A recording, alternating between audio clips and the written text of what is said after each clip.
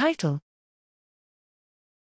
Tet-dependent 5-hydroxymethylcytosine modification of mRNA regulates the axon guidance genes robo2 and slit in Drosophila. Abstract: Modifications of mRNA, especially methylation of adenosine, have recently drawn much attention.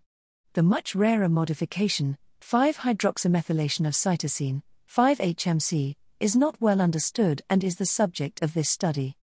Vertebrate TET proteins are 5-methylcytosine, 5-MC, hydroxylase enzymes catalyzing the transition of 5-MC to 5-HMC in DNA and have recently been shown to have the same function in messenger RNAs in both vertebrates and in Drosophila.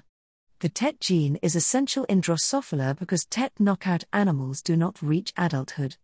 We describe the identification of TET target genes in the embryo and larval brain by determining TET DNA binding sites throughout the genome and by mapping the TET-dependent 5-HMRC modifications transcriptome-wide. 5-HMRC modified sites can be found along the entire transcript and are preferentially located at the promoter where they overlap with histone H3K4Me3 peaks.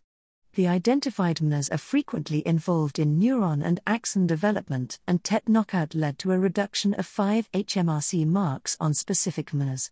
Among the TET target genes were the robo2 receptor and its slit ligand that function in axon guidance in Drosophila and in vertebrates. TET knockout embryos show overlapping phenotypes with robo2 and are sensitized to reduced levels of slit. Both robo2 and slit protein levels were markedly reduced in TET-KO larval brains. Our results establish a role for TET-dependent 5-HMRC in facilitating the translation of modified mNAs, primarily in developing nerve cells.